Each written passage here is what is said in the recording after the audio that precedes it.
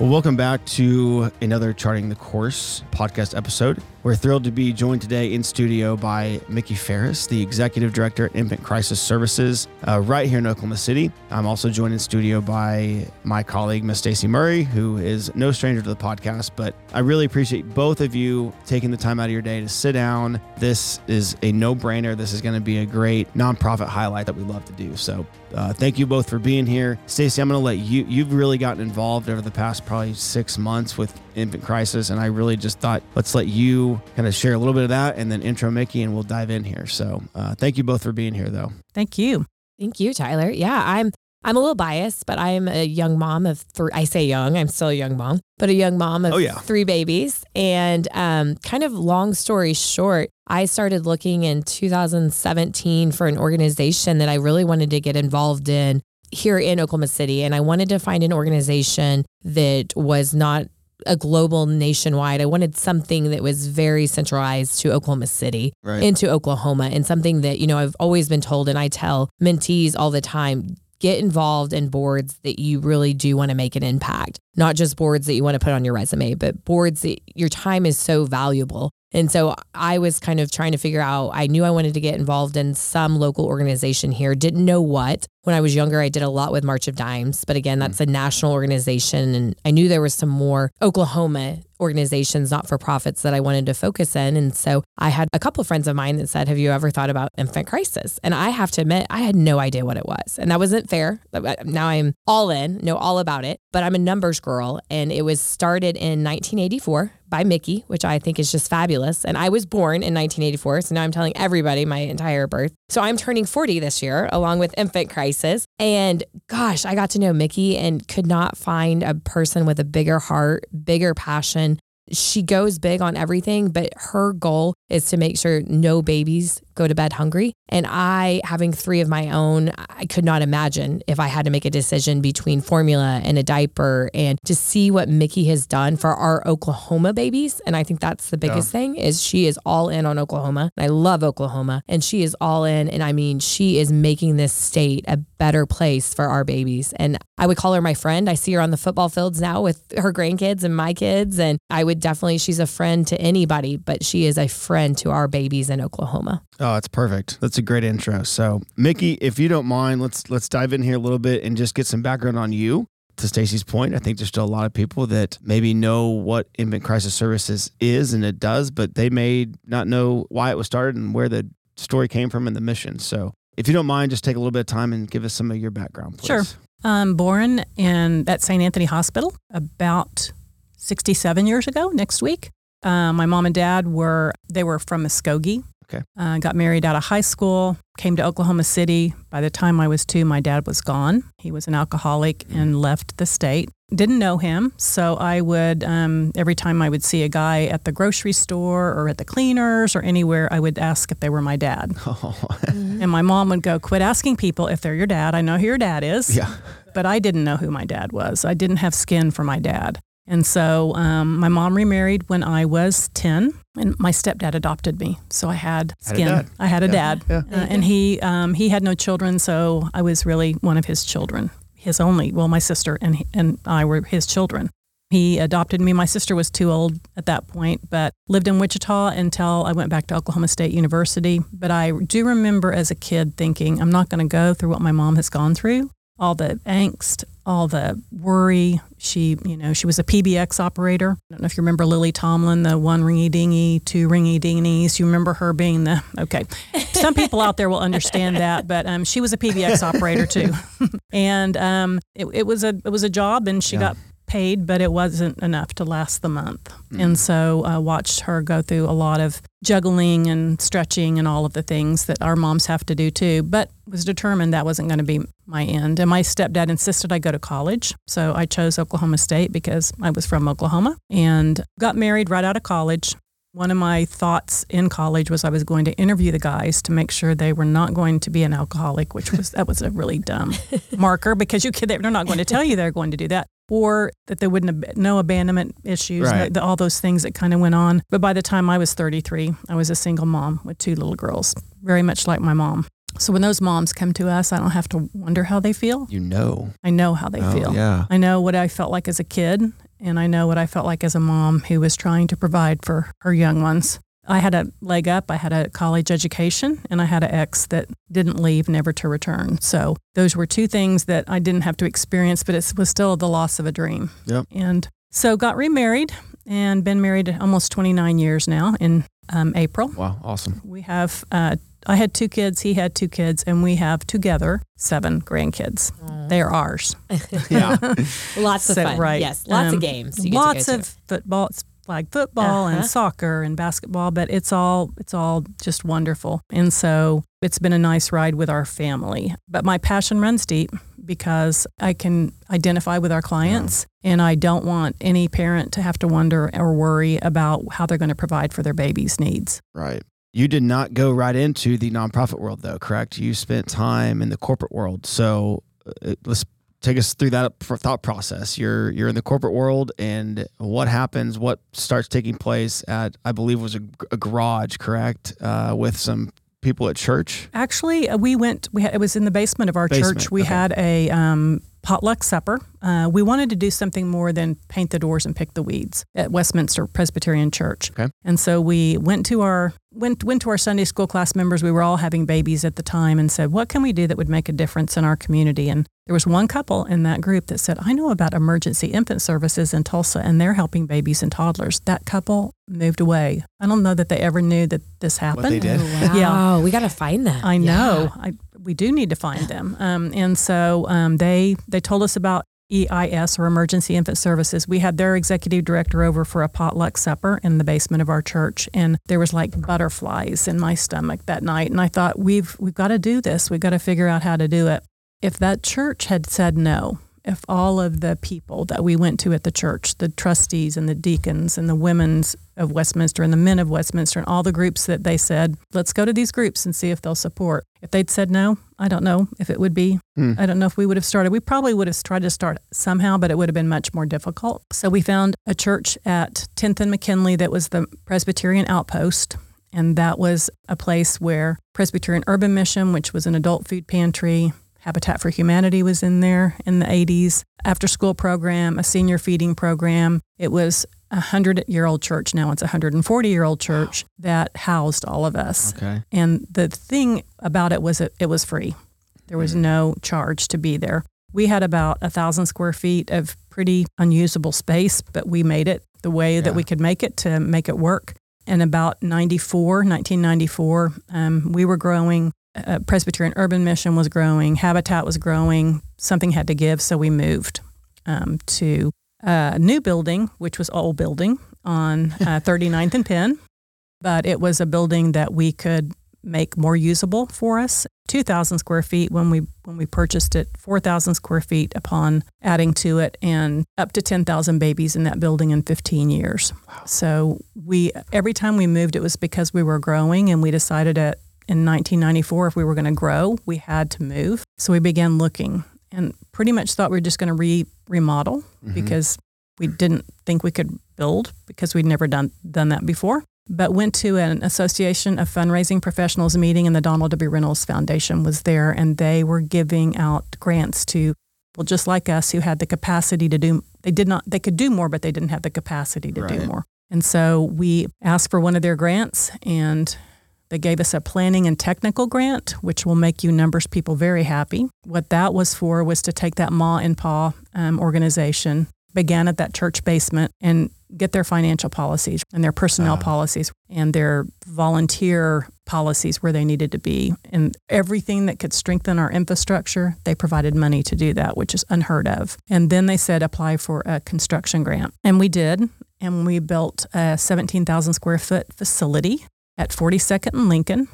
And then they came back about 8 or 9 years later and said, we're shutting down. We're giving all our money away. Do you need any more money? Oh, wow. And we said, yes, please. And that was for about 10,000 square feet of warehouse storage, a big packing room that we didn't have before, and then a volunteer center and boardroom. When was the move to Lincoln? 2009. And then you added on in about 2017. Okay. So it's about 35,000 square feet now, a very usable space. Oh, it's a great location. It's really nice. And that's the thing, is you want to be in the community too that needs you. You do have clients that walk in, right? And and use your facilities. And I think that that's important to be located in the correct part of the metro. And bus lines that run straight by where we are. That's another real, the other locations, it was not really on a bus route, and we're directly on a bus route.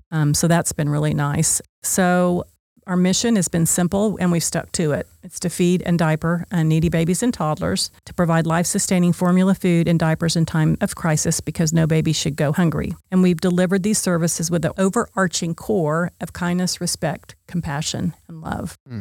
So we don't wander from that either. As long as I'm around, I give every employee that walks in the door and every volunteer that those are our core values, and we hire and we fire based on those core values. And don't have to fire very often, but we definitely look for that when we're hiring staff, is that they have a heart for those in need. Oh, for sure. Take me back to 94. Was it still just you plus volunteers? Like what did the staff look like in 94? It's actually 84. I'm sorry. I'm thinking of when the move to 39th and Penn. But let's go back 39th to 84. Penn. Okay. Let's go all the way back to 84. Okay. 84, there were 5 directors. Okay. I was one. There was one so I was Miss Policy. There was Miss Let's Buy Product. There was Let's Find a Place. There was Let's Give Away Everything in the storeroom with no policies. That she and I had a little bit of a back and forth. Yeah, back and forth. And then there was an accountant. And so we were open Monday through Thursday. I think our first year, our budget was $14,000. And I saw that I spent $12.50 on training somewhere. I'm not sure where. And our budget this year is close to $4 million. So we have grown just a little bigger. A lot. In 94, when we moved to 39th and Penn, that year there were still about 2 of us. Okay. And I think we added maybe 2 more pretty quickly. And I think by the time we left, we may have had 10 people. Okay. And we're to 28 people. 28 staff and about 3,700 volunteers. Oh, it's awesome. And the stuff you do with, is there's still a teen board, correct? And the general board. I mean, it's just awesome. I was there this summer, and they get a lot of the youth involved and have them come in and volunteer. And that was pretty fun. I surprised them and showed up, and they're like, oh my gosh, Stacey's here. She's volunteering with the kids. And if you've seen me, I'm like 5 foot. So I'm just fitted in perfectly with these kids. And it was fun to see them. And I think it's a great opportunity. I think one thing, Miki, you never give yourself enough props for, but being the auditor side and seeing a lot of not-for-profits, you run this organization very lean. And I think that is to your credibility. And you've always made sure. I did not know, and I found this interesting. You guys only buy 3 things. Is that correct? For babies, and then everything else is donated. Basically, yes. And so I found that was an interesting fact. And so is it diapers, formula, and wipes? No, diapers, formula, and food. There you go. And so food could also include our fresh food, which are, right now we're buying milk and bread as our fresh food, but everything else, wipes. Sippy cups, bottles, anything toys, extra. Clothes. Exactly. All that extra. There's been multiple boxes of clothes dropped off from my family of 3 kids. It's the no-brainer. Well, and to run lean, it takes that community. Yep. And so they have an in-kind board committee that helps run it, but the in-kind is just as important as the actual money donations as well. And I think that's one thing that I kind of forgot and lost sight of until I've recently got involved even more, is it does take the community to get involved. But I just want to give you an applause for running it so lean. You are serving so many babies with the amount of money that you are raising. And that is fascinating to me. And I think it's amazing to see where you've gone in the last 40 years and where we'll go the next 40 years, right? Exactly. We really have tried to stay the course of our mission, because it is very, very tempting to do mission drift because there's so many other needs. I mean, they have so many needs. The only really way we mission drift is to do some wraparound service for them, which are car seats or pack and plays for safe sleep. So we want safe rides. We want safe sleep. So many kids come in there and don't have a car seat. It's just hard to believe how many people, or they'll have a car seat that I don't even know how old it is. It's too old. It doesn't have all the parts. It doesn't have the straps it needs. So we do provide the car seats and the pack and plays if needed. This is just a side note. How do you guys handle car seat donations? Because I know, they have an expiration date, and we've run into that before as well, as far as wanting to donate a car seat. How do you guys handle that? We don't take them, basically. Yeah. And if we do take them, we do have a partner that will take them. But it's really, we will not give a used car seat away because of the liability. Same thing with baby beds by law, we can't take. Right. But people don't like it when you say no for their donation because it meant something to them. Oh, yeah. But it is a liability for us. And so I can't say we have always done it that way. We took the liability on for a while because we didn't know any better early in our in being around. But for a long, long time, we've not accepted car seats, or if we do, we pass it to a partner who does give them away. Figure out. Yeah. I just think it's a good reminder that there are some stipulations around it, and don't straddle the nonprofit with that responsibility of then having to get rid of it because they can't use it. Right. So you laid it out beautifully from 84 to where we are today. What sticks out to you? What were some milestones or moments of, holy cow, I can't believe we're doing this, or, oh my gosh, what have I got myself into? Like, what were those moments along the road for you that stick out? Okay. We're celebrating our 40th birthday this year. We've helped over 370,000 babies and toddlers in central Oklahoma since the beginning. Told you earlier, we went from 2 staff members to now 28 staff members. We added our baby mobile program in 2013. We added car seats for safe ride and pack and place for safe sleep. Mm-hmm. We give clothing, shoes, toys, wipes, bottles, blankets, and anything else that's donated beyond the basic necessities of formula, food, and diapers. We made a big change in January of 2020 to increase the number of times a baby or toddler could utilize our services from 5 visits from the time they were born until they turned 4 to 4 visits per year in that same time period.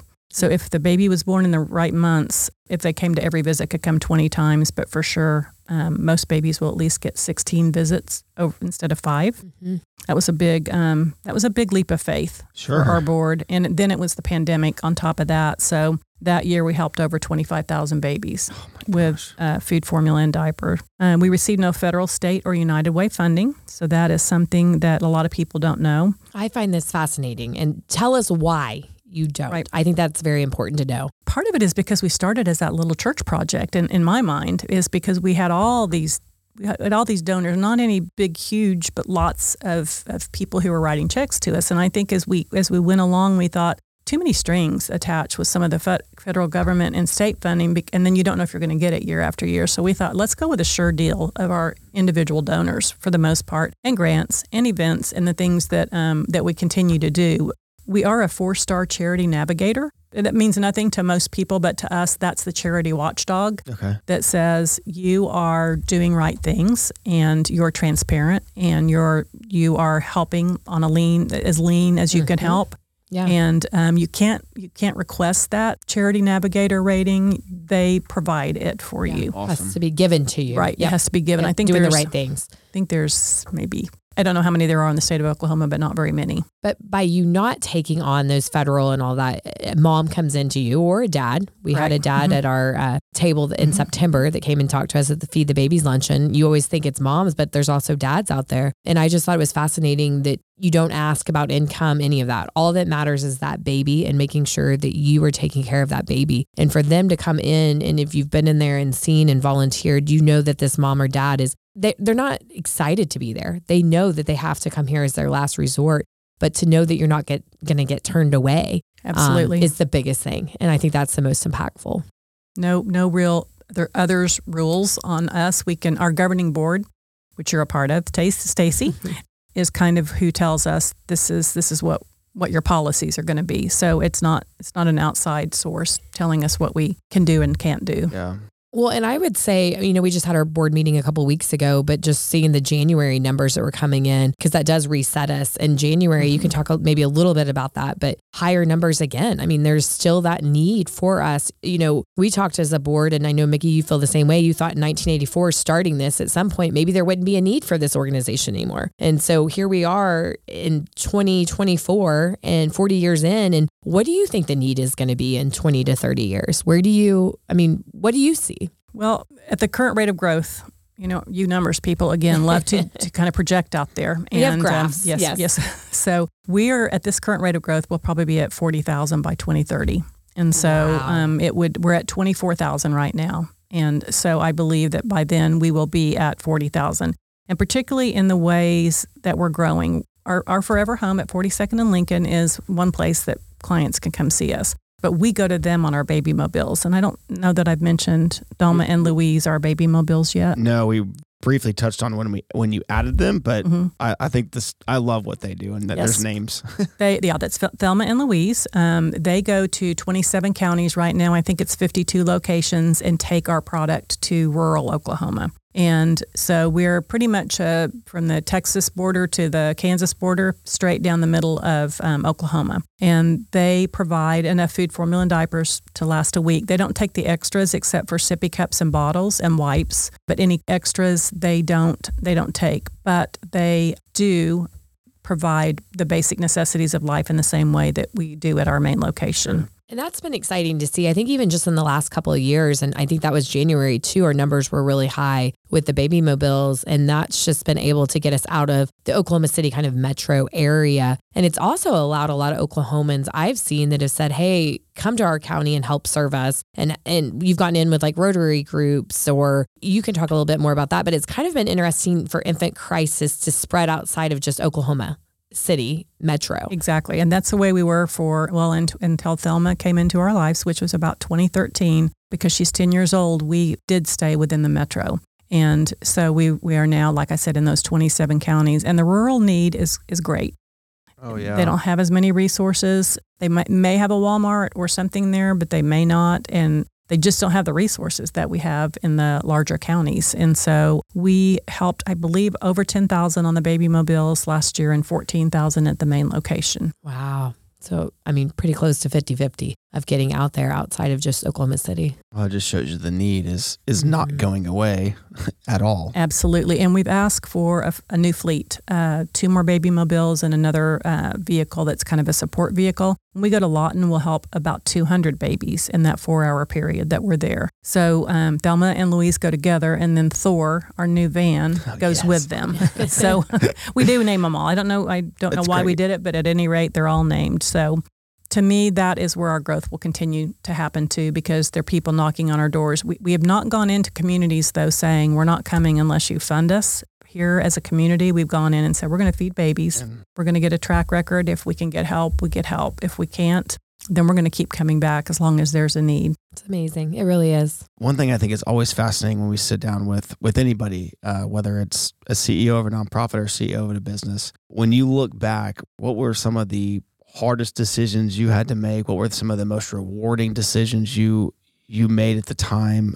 I just think it's retrospectively looking at some of those decisions and maybe where you felt like, listen, this is going to happen if the people step up, and this is the way I feel like God's leading us. But so walk us through some of those. Well, each time we grew, that we knew we needed to move. Those were real hard things to do. And those were stepping in faith moments for sure. If we wanted to help more babies, we had to get more space in order to do that. So I think each move was a time, because capital campaigns, you have a fear that that's going to take away from your program funding. Yeah, right. And I would say we had discussions every time, and certain board members every time that said, I think that's a big move. I don't know that we should make it, but we knew that if we wanted to grow, that we had to do that. Also, the time that we decided we were going to serve the babies more often. One of our philosophies had been we were going to serve more babies, but not more times, but just more babies. And then for about a year and a half, we weren't having a lot of growth in the number of babies that we were serving. And we were saying, why? And our partners were telling us, and our clients were telling us, that we need more visits. The people that are coming to you now need more visits. And once we did that, that's exactly what the case was, is that they needed more visits. The Annie E. Casey Foundation does reviews of states and how they're doing, particularly in the well-being of children. Our state dropped from 40th to 46th this year in terms of the well-being of children. So when I think about, is this need going to go away, like you said a moment ago? Do we need to have it go away? I don't think so. I think it's just growing. I think we need to make some changes in our state around the food security issue, particularly for children. And so we don't really go to advocate at the Capitol, but if I were looking at what one of the things is that makes us have this need and this growing need, it's that we're not really doing what we need to do to feed our kids. Oh, that's crazy. 46. Wow. There's so much good that goes on, and I think we can become blind to the fact of there's things that we're dropping in, and it's not things that people like to talk about. It's awful. It is. Well, and I think it's just the awareness. I think Oklahomans like to do the right thing. And I think by Miki, you sharing your story and sharing this with us and our listeners to say, look, there's a great organization here that's doing the right thing. It's just educating that they're here and what's going on and where our needs are. And it's kind of, you build it and they will come, right? And I think that that's it. I think the capital campaign that you did, absolutely, it didn't take away from the fundraisers that you guys do. And you guys do a great fundraiser, boots and ball gowns and bingos for babies. And fundraising has always been great. But I think knowing that Oklahomans want to do the right thing and we want to support, and this is our next generations to come, and to make Oklahoma a better state and letting us know these things, it's important. I had no idea we were 46. I mean, that's just, it's so sad. It's so sad. Miki, as we kind of wrap up our conversation here, what's next? Like what's on the agenda? This is a big year. You guys are turning 40. What keeps you up at night outside of trying to feed the babies? But what's the next step look like? What's Infant Crisis Services look like in another 40 years? Well, this is going to be a year of celebration. Let me tell you that. We're having a family friendly event in June, close to our actual birth date. We started in June on June 4th of 1984, and on June 8th we're going to have a big event at Infant Crisis Services that's family friendly. We'll have Spaghetti Eddie there. Hopefully, we're crossing our fingers that Spaghetti Eddie is available. Okay. If you hear us, please come forward. Let me know. Yeah. Rumble, we've asked Rumble to attend. Now, kids either love Rumble or they don't like Rumble. But for those kids who like Rumble, He'll be in the corner. That's right. We'll have face painting and all things that kids would like to do, and invite families to come to that. We're also going to have something in September to celebrate our 40th year as well. We're currently asking for funding, like I said, in the future for a new fleet of baby mobiles so we can add to our current fleet. As we think that if we do that, maybe we will be able to help those 40,000 babies and toddlers by 2030. I just always have tried to, as a founder, it's really easy to get stuck. This has worked well for all these years. Sure. Let's just keep doing it. But I've really tried not to be a stuck founder. I don't want to stop growth. I want to help growth. And so I hope that we can find ways to continue to expand our services wherever we're needed in a new and inventive ways. I don't know in 1984 that I ever thought of a mobile unit. And we were kind of on the cutting edge of a mobile unit, to be honest. We've been on this road for 10 years. Carrying vans for Blue Cross and Blue Shield have been on the road for quite some time. And the blood mobiles, all those things, there were mobile units, but really nothing that necessarily carried food. And so we're kind of on the cutting edge of that. So that's awesome. What a privilege and joy for me to spend 40 years of my life just being in the middle of it. Yeah. And just keep pinching myself and thinking, God really blessed me personally to let me do this for most of my adult life. That's so cool.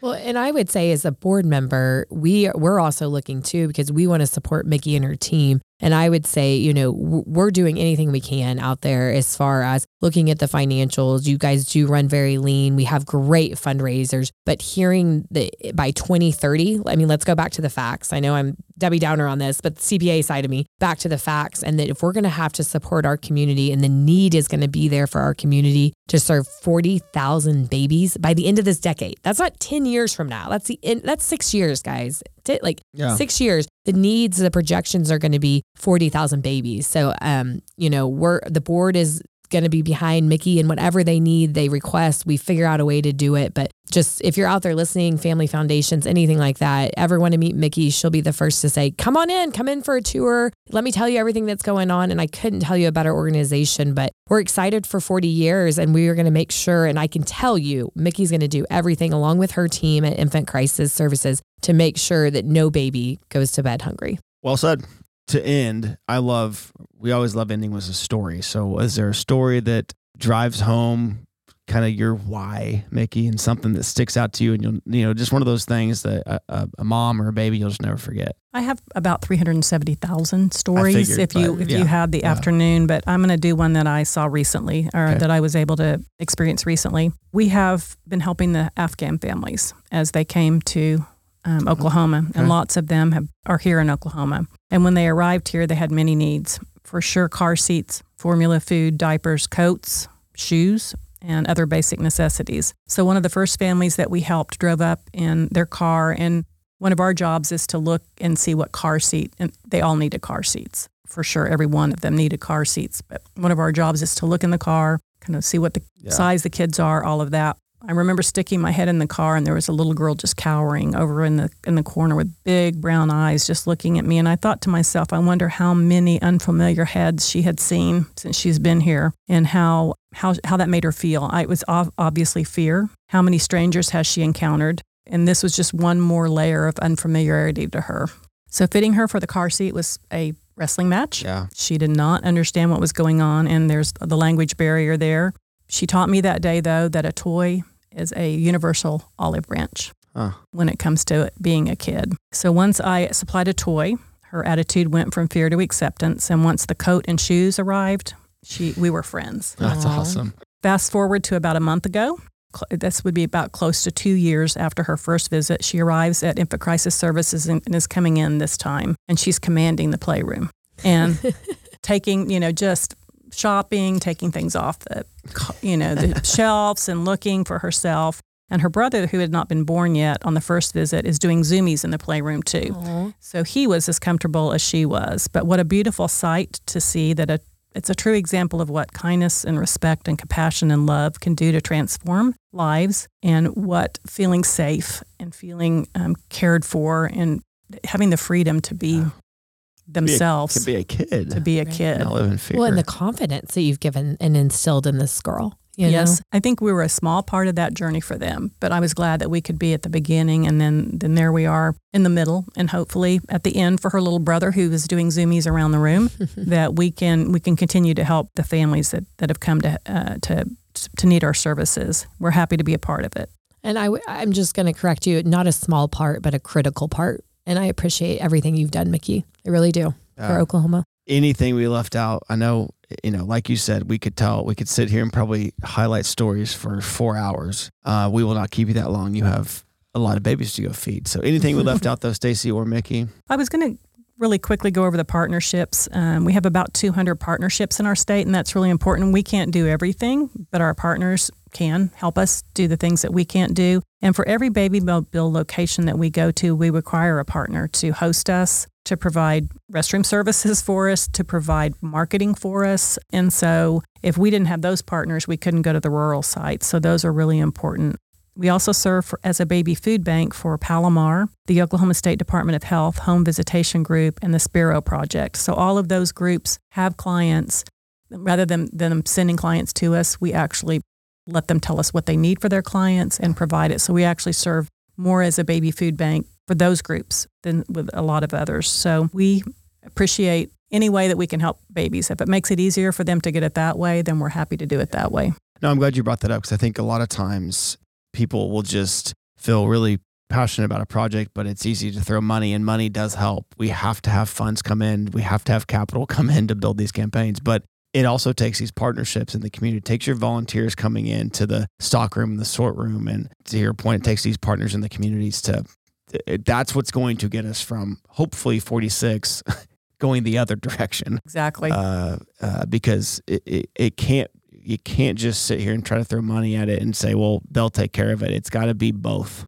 Absolutely. So, great point. And grateful for the partners. And like you said, it takes board members, it takes volunteers. If we didn't have those volunteers, we learned very quickly what our volunteers and board members meant to us during the pandemic, because we couldn't have volunteers in there. So our board members came in and packed on the weekends, and we packed half of our day, because we didn't slow down. The babies didn't slow down. They sped up during that time because there was more of need. There were more babies that came to us during the formula shortage than we were ever able to see. And especially before formula shortage, it was even those that were making money, they just couldn't get to the formula, right? I mean, the shelves were empty. And I was a mom at that time, and I was thinking, I walked into Target and the formulas rows are just, the shelves are empty, and it was so scary. And you could go to Infant Crisis, and I think that goes back to not taking the federal funding and United Way funding, because you would have turned away a lot of moms and dads that were in desperate needs at desperate times for those children. Right. Well, thank you both. We really appreciate it, just for coming in today to have this conversation, but truly for everything you've done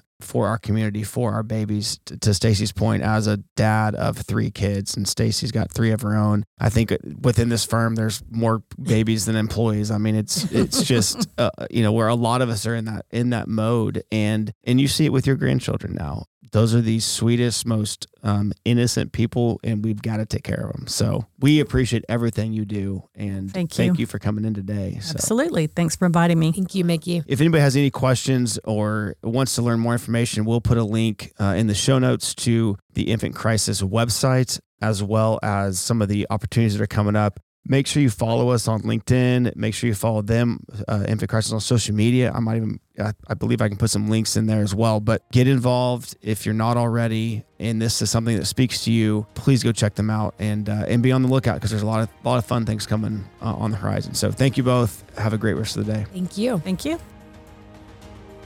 Thank you for listening. If you enjoyed today's conversation, don't forget to review and subscribe through your preferred podcast platform. Have a great week. All opinions expressed by the host and podcast guests are solely their own opinions and do not reflect the opinions of Full Sail Capital. This podcast is for informational purposes only and should not be relied upon as a basis for investment decisions. Clients of Full Sail may maintain positions in the securities discussed in this podcast.